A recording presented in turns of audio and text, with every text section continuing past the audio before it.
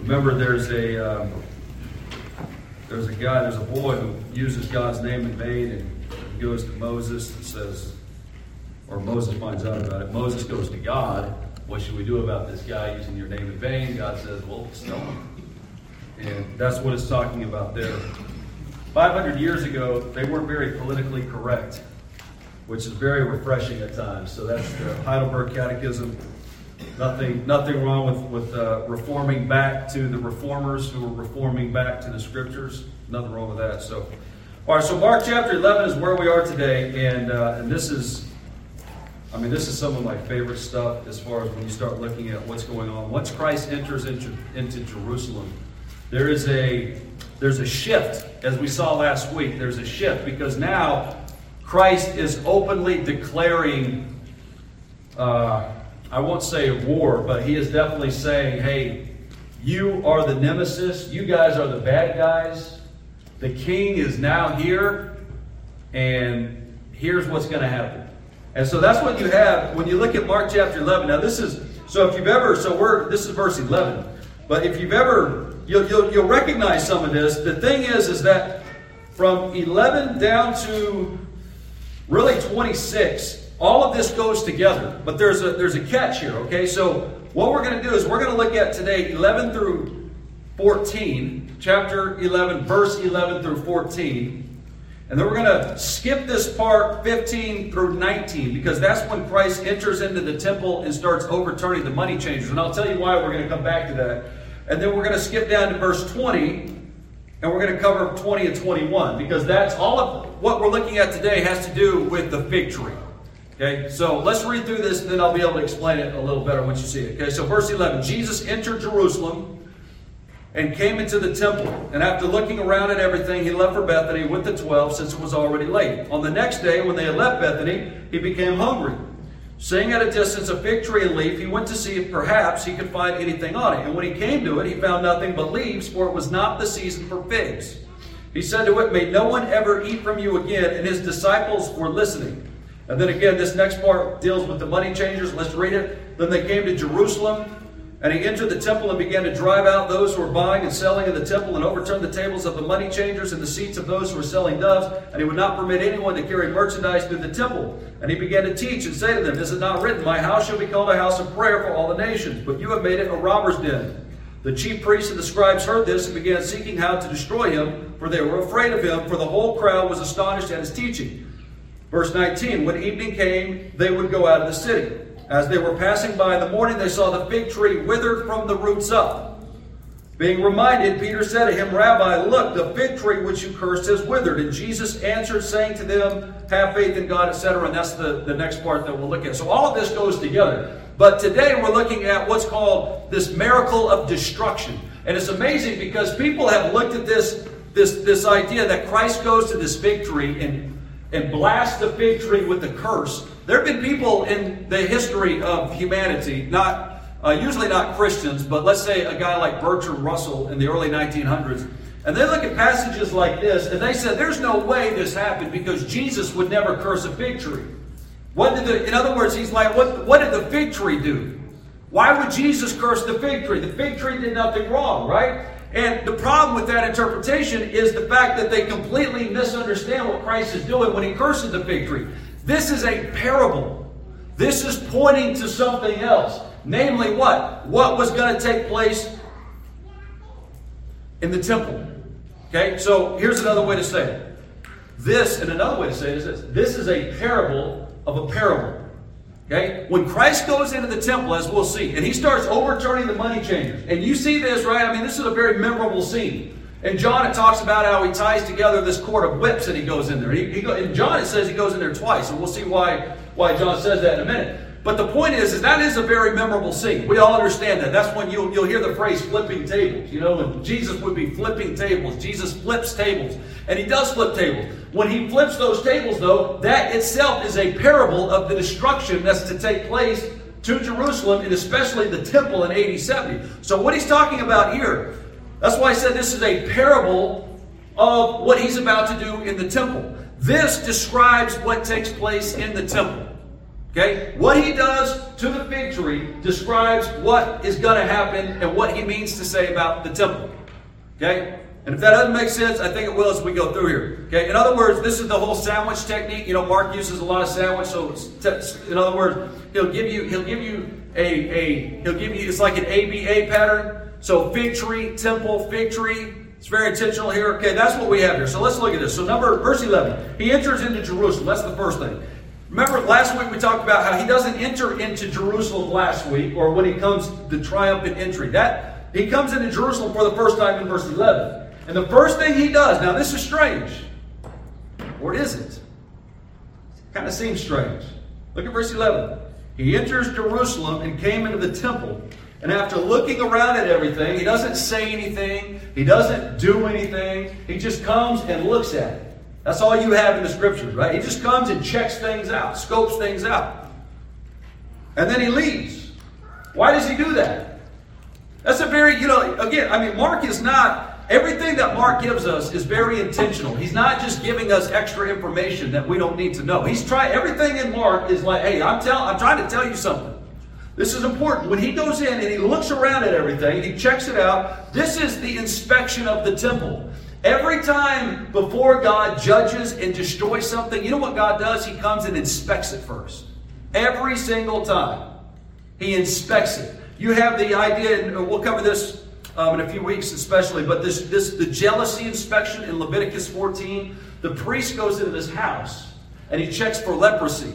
And if there's leprosy in the house, he doesn't just destroy it right away. He comes back the second time and inspects it. That's why John gives us 2 entrances of Jesus into the temple. He flips tables twice. Why? Because there's 2 inspections.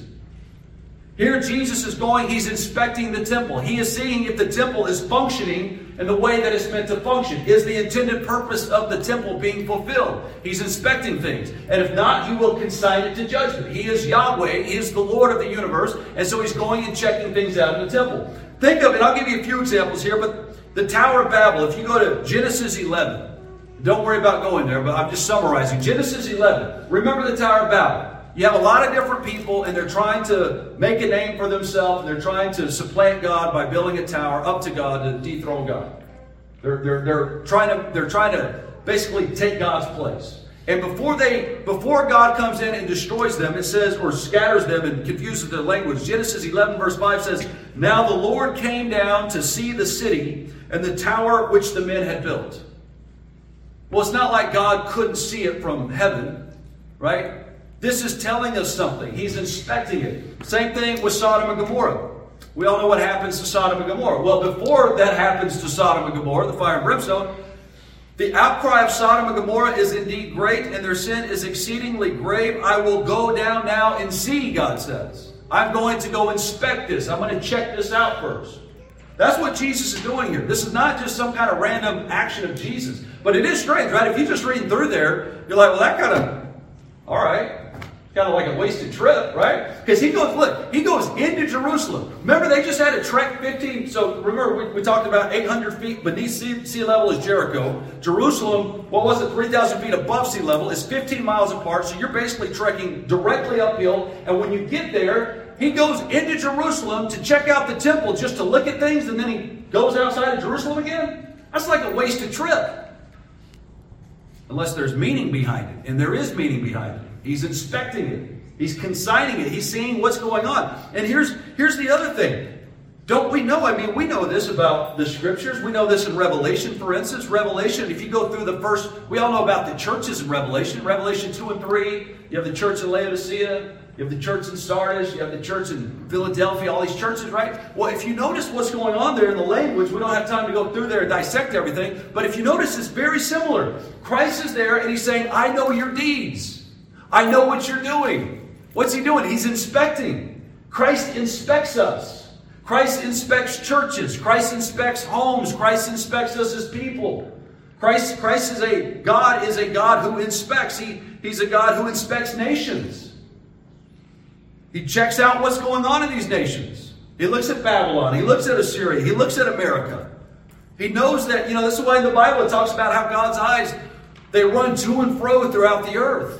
God is aware of what's going on. Right? And so that's what's going on here, and especially in the temple. I mean, this is the heart of the religious system, and so Christ is going in here to inspect it. Why? Because he's Lord of the temple.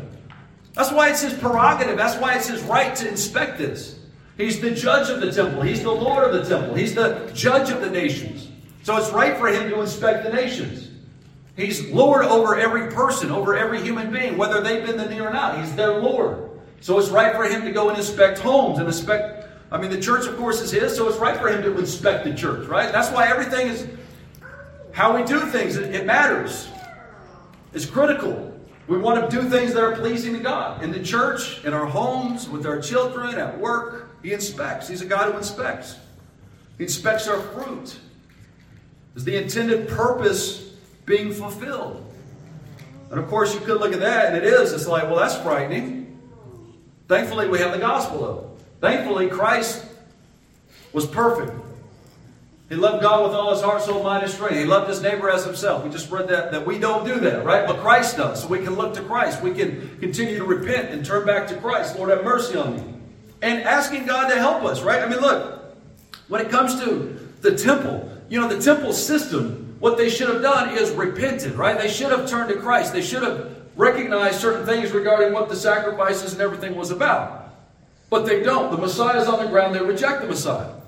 So we don't want to be a church. We don't want to be a family. We don't want to be a person who says, okay, well, I'm just going to double down on my sin, double down on the imperfections and the things in my life that I should repent of. I don't want to double down on that. I want to confess that, repent, turn, and move on. I don't want to be like Adam, hiding behind the tree and then blaming everybody else. I want to come and I want to be like the tax collector. Lord, have mercy on me. I know that you inspect me. I know that you inspect this church. Lord, have mercy on this church. Show us where we are in error. Show us where we need to reform the scriptures. Because this is serious, right? I mean, this is, what Christ says in the church to the churches that don't repent. I'll remove your lampstand, right? This is very serious. So, that's the first thing. And then he just leaves. Verse 12. On the next day, and this gets us into the fig tree, which is another, this too is curious, okay? When they had left Bethany, he became hungry. Seeing at a distance a fig tree leaf, he went to see if perhaps he would find anything on it. Now, when he came to it, he found nothing but leaves, for it was not the season for figs. And he said to it, may no one ever eat fruit from you again. And his disciples were listening. And in verse 21, it's described as a curse. So how do you interpret this? Well, in verse 21, Peter said, Rabbi, look, the fig tree which you cursed. So what he's doing back here is cursing this fig tree. And again, the question is, why would he curse the fig tree? First of all, okay, number one, to answer some of this, now look what you have here. He found nothing but leaves, for it was not the season for figs. And you're like, wait a minute, okay, this is the conundrum. If it's not the season for figs, why is he upset that there's no figs and he turns around and blasts the tree? That's a conundrum. That's a problem, right? Well, here's how it works. Passover season was not a typical season for edible figs, and that's true enough. So that part's exactly right. Okay, it's not the season for figs. But here's the catch: the way a fig tree works is that the figs come before the leaves. Think of this. The figs come before the leaves. So if there are leaves, what does that mean? There are figs. That's what he's looking at. Because there are leaves, it means there must be figs. Now, what does this have to do with the temple? What does this have to do with anything, right? Why is Christ cursing this tree? What do you think? He goes to this tree. What is he expecting on this tree? Branches filled with figs. Fruit. Okay? What did he just do in the temple? He went and inspected the temple. What's he expecting to find in the temple? Fruit. Fruit. What's in the temple? No fruit. He goes to this fig tree. He sees it in leaf. What's he expecting to find on the fig tree? Fruit. What does he not find? Fruit. What's Christ's response to this fig tree that's bearing no fruit? Cursing. What's going to happen in this temple structure, this temple system that's bearing no fruit? The curse of God. See how that works? Now we're starting to realize, right? Because here's the thing, right? The leaves concealed or hid the fact that there was no fruit. And this is just how it is. Remember in the days of Christ, they're looking at the temple and they're saying, Christ, look how glorious this thing is. Look at the stones. They glitter. They're white. They're polished. And they're new. And they're magnificent. And they're enormous. And this whole structure, the way the altar works. You know, you have this entire system. Remember, there was something like $2.1 billion in the treasury. I mean, this whole thing is glamorous. It's glorious. It's beautiful. It's wonderful. It's splendid. But what's it hiding? The fact that there's no fruit. This tree is glorious. This tree has the leaves. This tree has everything. It looks like things should be right, but you get closer and it's hiding the fact that there's no fruit. This is like when others in the scriptures, this people, in the prophets, this people honors God with their lips, but their what? Heart is far from me. They go through the motions very well, but their heart is far from me. There is no fruit here. The temple, and think of this. I mean, is the temple busy with religious activity, religious commerce, busyness, people doing things, people going about and, buying cattle and buying sheep and buying oxen and buying doves, and you bring them and they're slaughtered and there's blood everywhere and they're bringing it to the temple and there's smoke coming up from the altars everywhere. There's a lot of religious activity, but at the end of it, here is Christ, and they're going to reject what all the activity should be pointing to. So he's saying it's barren fruit.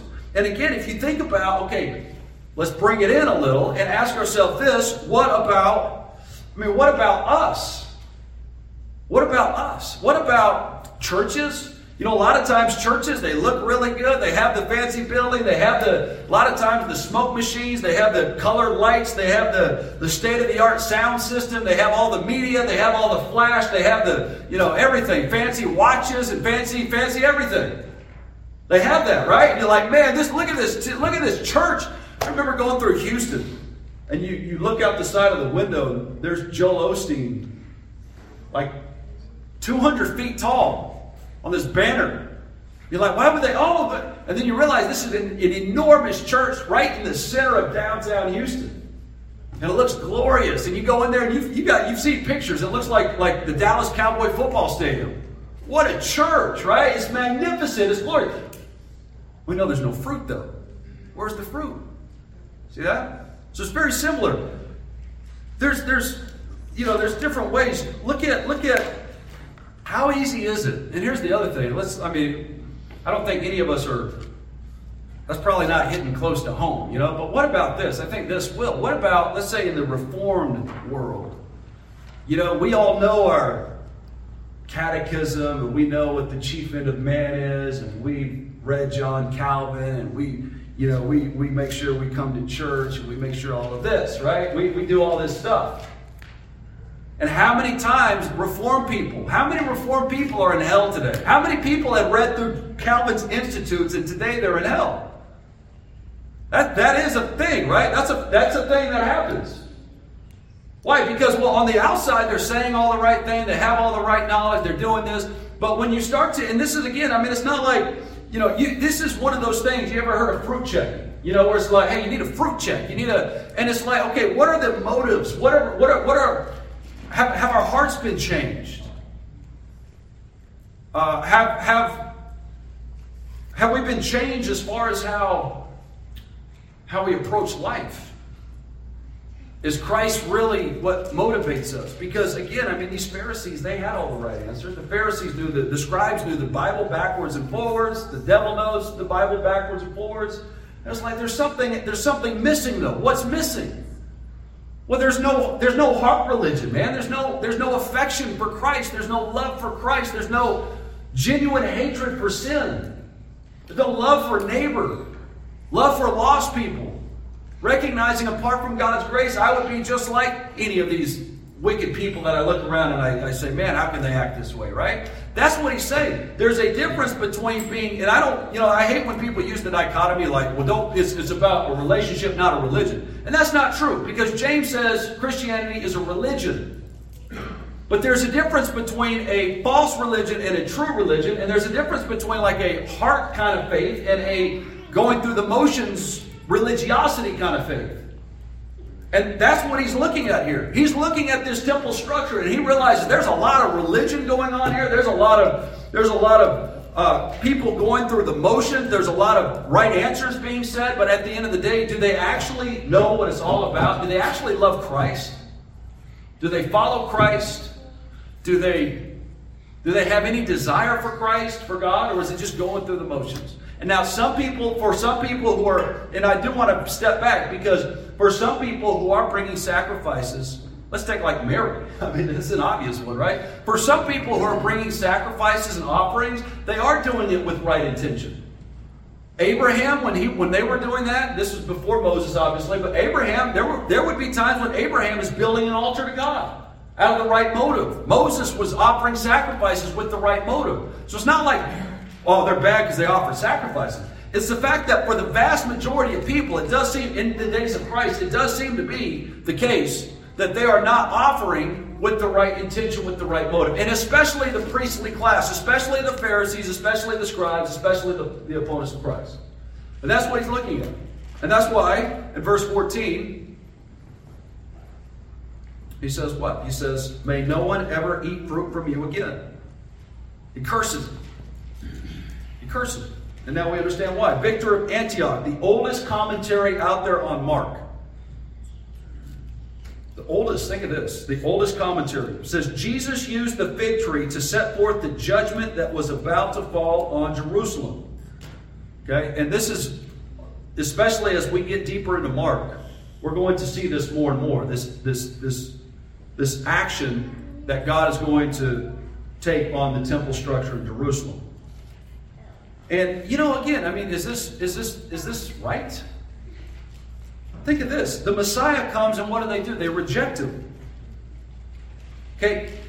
If you're looking at the life of Christ, because here, look at verse 19. This will, because it doesn't just, at verse 19, so by the time we get to verse 19, Christ has already cursed the fig tree, gone into the temple, and then flips the tables and everything, which we'll see later.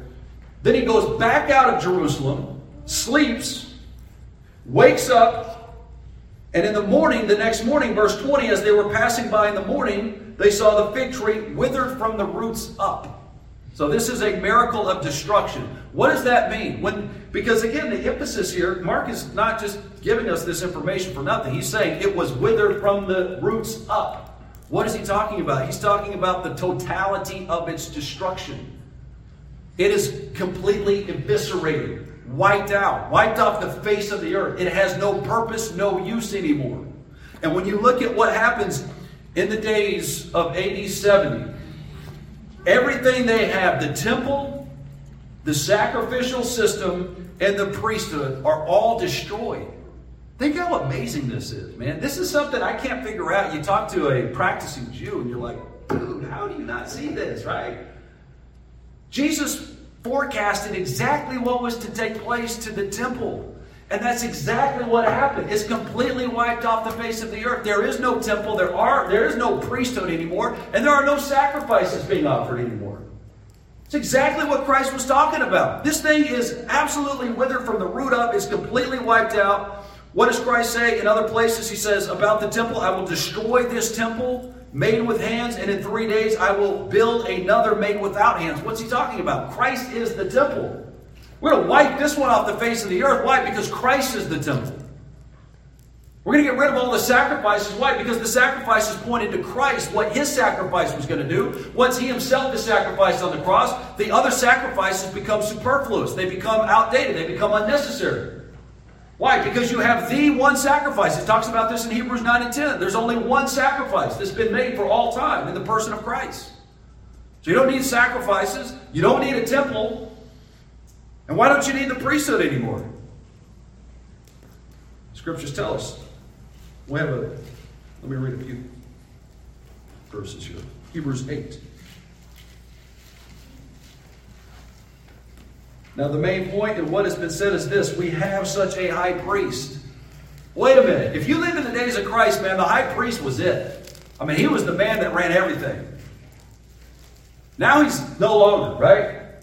By the time you get to this judgment and destruction, Hebrews 8, and I would say that even before that, because this is referring to Christ as the high priest even before the destruction, I would say that Hebrews was written before AD 70. That's debatable, but I don't think it's debatable, but that's my take. We have such a high priest who has taken his seat at the right hand of the throne of the majesty in the heavens, a minister in the sanctuary and in the true tabernacle which the Lord pitched, not man. And then chapter 9, 11 through 14, but when Christ appeared as a high priest of the good things to come, he entered through the greater and more perfect tabernacle, not made with hands, that is to say, not of this creation, and not through the blood of goats and calves, but through his own blood. He entered the holy place once for all, having obtained eternal redemption. For if the blood of goats and bulls and the ashes of a heifer sprinkling those who have been defiled sanctify for the cleansing of flesh. Now watch this. And we say this during the assurance of pardon so often. Because if you feel, I mean, look, you're talking about, man, I feel my conscience is dirty. You feel that way, right? I mean, if you start to examine your life, examine your sin, examine your shortcomings, you feel dirty. I mean, that's true, right? We're looking at it, we're like, man. But look at this. This is why this is so glorious. How much more will the blood of Christ, who through the eternal Spirit offered himself without blemish to God, cleanse your conscience from dead works to serve the living God? For this reason, he is the mediator of a new covenant. So that since a death has taken place for the redemption of the transgressions that were committed under the first covenant, those who have been called may receive the promise of the eternal inheritance. And it goes on and on. You know what it's talking about? It's talking about how Christ, his blood. This is why, look, it's healthy to have a conscience that registers sin. But it's also important to recognize that in Christ, all of our sin has been washed away by the blood of Christ, by his sacrifice, by his work, by his person. Every single sin that you have ever committed or ever will commit has been washed clean by the blood of Jesus Christ.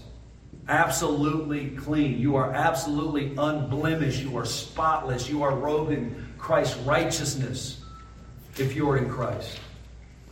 That's why that is so, in a sense, enthralling, because we don't deserve this and it's too good to be true, because we know how hideous and shameful that guilty conscience feels. But here the Bible is saying, no, the blood of Christ, that's what you realize, that's the purpose of the sacrifice, right? The purpose, like, if I have a guilty conscience under the old covenant administration, what do? I take an animal, I bring it to the priest slaughter the animal, and what is that supposed to do? To help me recognize and understand that through the shedding of blood, my sins are cleansed.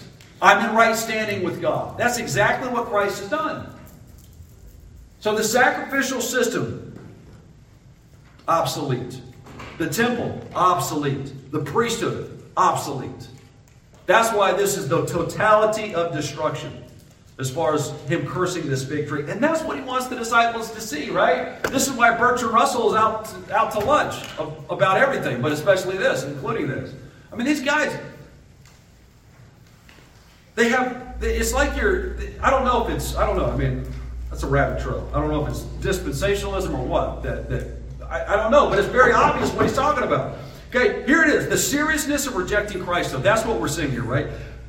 The Israelites were God's, we say people, yeah, but because they were given the covenants, they were given the promises. It was through them that the Messiah was to come. And guess what God is going to do to these people, man? He's going to wipe them off the map. That's how serious this is. The idea of rejecting Christ. It happened before the time of Christ. It happened before AD 70. It happened when Israel of old, they rebelled against Christ. They rebelled against God. And what does God do? He brings Assyria. Assyria comes in and wipes them out. Brings them into exile. Actually, they wipe out Israel. But then the southern kingdom, Judah, remember Babylon comes in, takes Judah into slavery, exile. And then they finally get back, and here they are. They're defiled again. And so what's God going to do? He's going to come in, and he's going to wipe them out. And you're like, well, yeah, I see that. But here's the thing. Look, when it comes to us, when it comes to America, a lot of times, look, America is not Israel, right? America and Israel are two different things. We're not the same nation. We understand that. But it is to say, is it not true that any nation that rejects God, that rebels against God, especially considering the light and the revelation and the word of God that certain nations receive, then they turn around and they spit on it and they reject it, you see what God's response is, right? He does come in and absolutely annihilate nations that do this. And of course, we understand that our nation right now is under God's judgment. And we look at it and we say, rightfully so. That's exactly, but you know what's scary? The judgment hasn't even begun to begin yet, I don't think. I mean, we're just now entering into this period of judgment. And we know God is merciful. So that's why we're praying for revival. We're praying for God to have mercy on this nation, for God to be kind to his people, to his church. But it goes back to this. Look, when it comes to suffering, okay, was Jeremiah spared the judgment of God in his own day whenever God comes and judges Judah? He was not spared. Jeremiah was a good dude. Jeremiah loved the Lord. He wasn't spared from that. Was Daniel spared? Daniel wasn't spared. He was led into exile. And we look at the judgment to come. That's only just beginning, right? We're like, man, what's going to happen? Well, here's the beauty of this, okay? Was Daniel okay? He was okay. Was Jeremiah okay? They were okay. Why? Because they trusted in Christ. Going back to the idea of God inspecting us. God inspecting us as people. God inspecting churches. God inspecting families. Here's the idea here, okay? You know what is the best form of refinement for God's people? Persecution, tribulation, suffering. It's not fun, but that is, historically speaking, and you know in your own life, right? When are the periods in your life when you are closest to the Lord? When you're undergoing trials. When you're going through things. So it's not all bad. It's bad, but it's not all bad, because here's the thing. God will remember his people in the midst of these lands that he's persecuting. He knows that he has people here. He knows that he has families here, churches here that love him. But sometimes you get caught up in it because we are part of this system that we live in. And so that's the idea here. So when you're looking at the seriousness of rejecting Christ, that's what you're seeing here. If God is not willing to spare even Israel, even the temple structure, if he's not willing to spare that, he is not going to relent when it comes to the corruption and the wickedness of nations like ours. That's what's scary. Or churches, even worse. Churches that are proclaiming Christ, that are professing to be Christians, but look more like a Disney World or a shopping mall. God does not play around with these things. And that's why this is important. And of course with our own homes as well. But this is why it culminates for all of us, but it culminates in the gospel here. Because here's the thing. In the gospel, what do you have? Look, we live in a, just take our own situation, and you can go through, we could just start calling out, like, okay, name some sins in our culture. We could start throwing out all kinds of sins, right? All kinds of wickedness going on in the schools and in the government, and we could go on and on. But at the end of the day, it comes down to this, right? Our hope is not in whether or not the city I live in is being blessed by God or under God's judgment. Now, we want our city blessed by God. That's why we do everything we can to see that happen. But you know where it starts? It starts with God's people being faithful, living out the duties that God has given them to do. That's how it happens. And if there's trial, if there's persecution, if there's tribulation or whatever along the way, so be it. I'm going to do what God has called me to do. We're called to do what God's called me to do. Namely, have faith in Christ, put your hope in Christ, and try to faithfully live out the gospel. That's all. That's what you're called to do. And of course, we all have different vocations, we all have different roles, but that is what we're called to do, right? And in that, right, be a good citizen, do what we can to change things. And we have, we know that we have, and this is part of the gospel mission. But when there's faithfulness to the gospel, the culture changes that way. Culture changes whenever churches and people are faithful to the gospel. That's how this culture changed in America, in West Texas, in eastern New Mexico. This is Comanche country right here. 150 years ago, the spot we're standing on right here was Comanche country. And Comanches were barbaric and they were ruthless and everything else. But what happened? Well, now there's a church here. So changes are in progress. How are we going to change? All these pot shops everywhere. Every street has these pot shops. Well, the church, as God's people go forth and God moving through his people, what happens? Well, these things change. Cultures change. Cities change. The state's going to change. New Mexico, right? When it's godless, it's wicked. We're like, well, shoot, man, let's just not do anything about it. Let's just kind of stay in our bubble. No. What is it? Be a faithful Christian. That's the hope of the gospel. But what's the alternative? The alternative is faithlessness. And when you see what's going on here in the days of Christ, they're going through the motions, but there's no heart religion. There's no desire for Christ. So here's how we'll end with Isaiah 55. Seek the Lord while he may be found. Call upon him while he is near.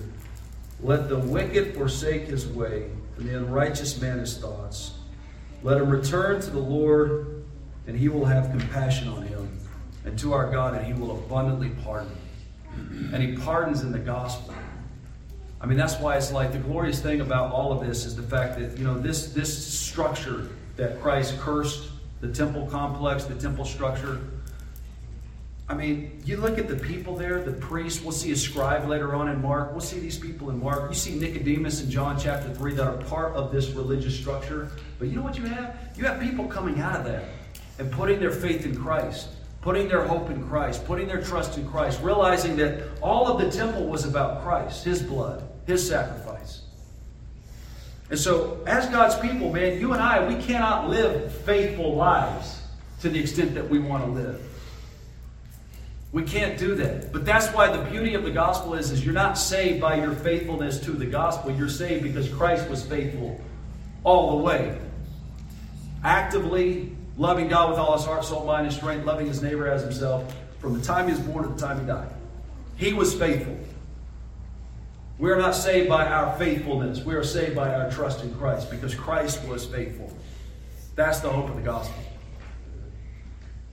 But in light of the gospel, the response that we should have are people who now should be faithful to Christ, should live this life in light of what he's done for us. That's what the structure, the temple structure, the religious folks, that's what they were not doing. They were not doing that. And that's what we're called to do. So, there's good news. And here's the great news. You know who was consigned to a curse in our place? The temple structure is cursed, right? But guess who was cursed in our place so that we'll never be under God's curse? This is what happened. That would happen to us.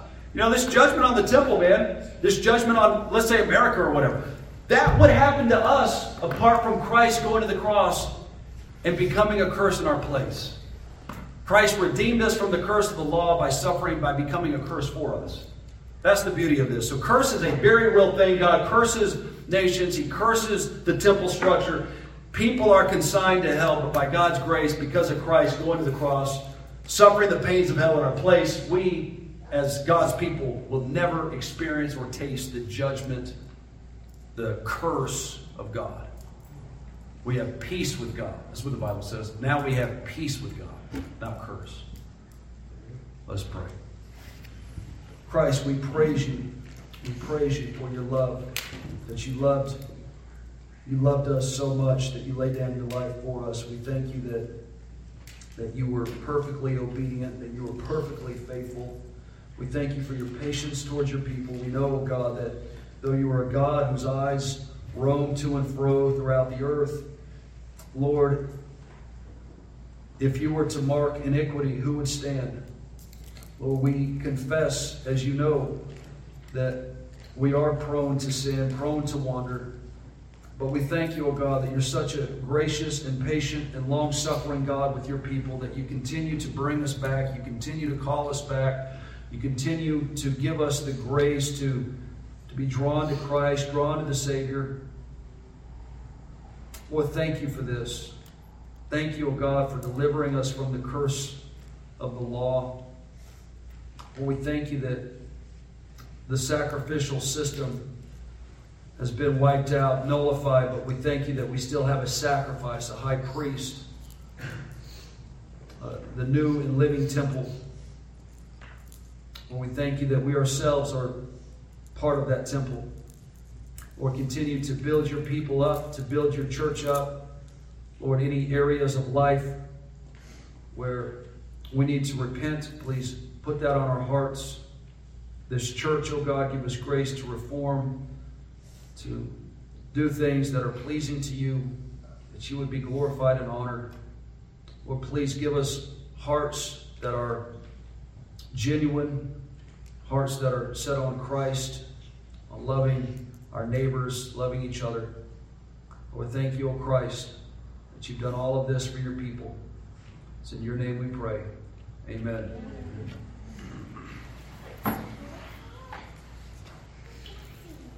So the Lord's Supper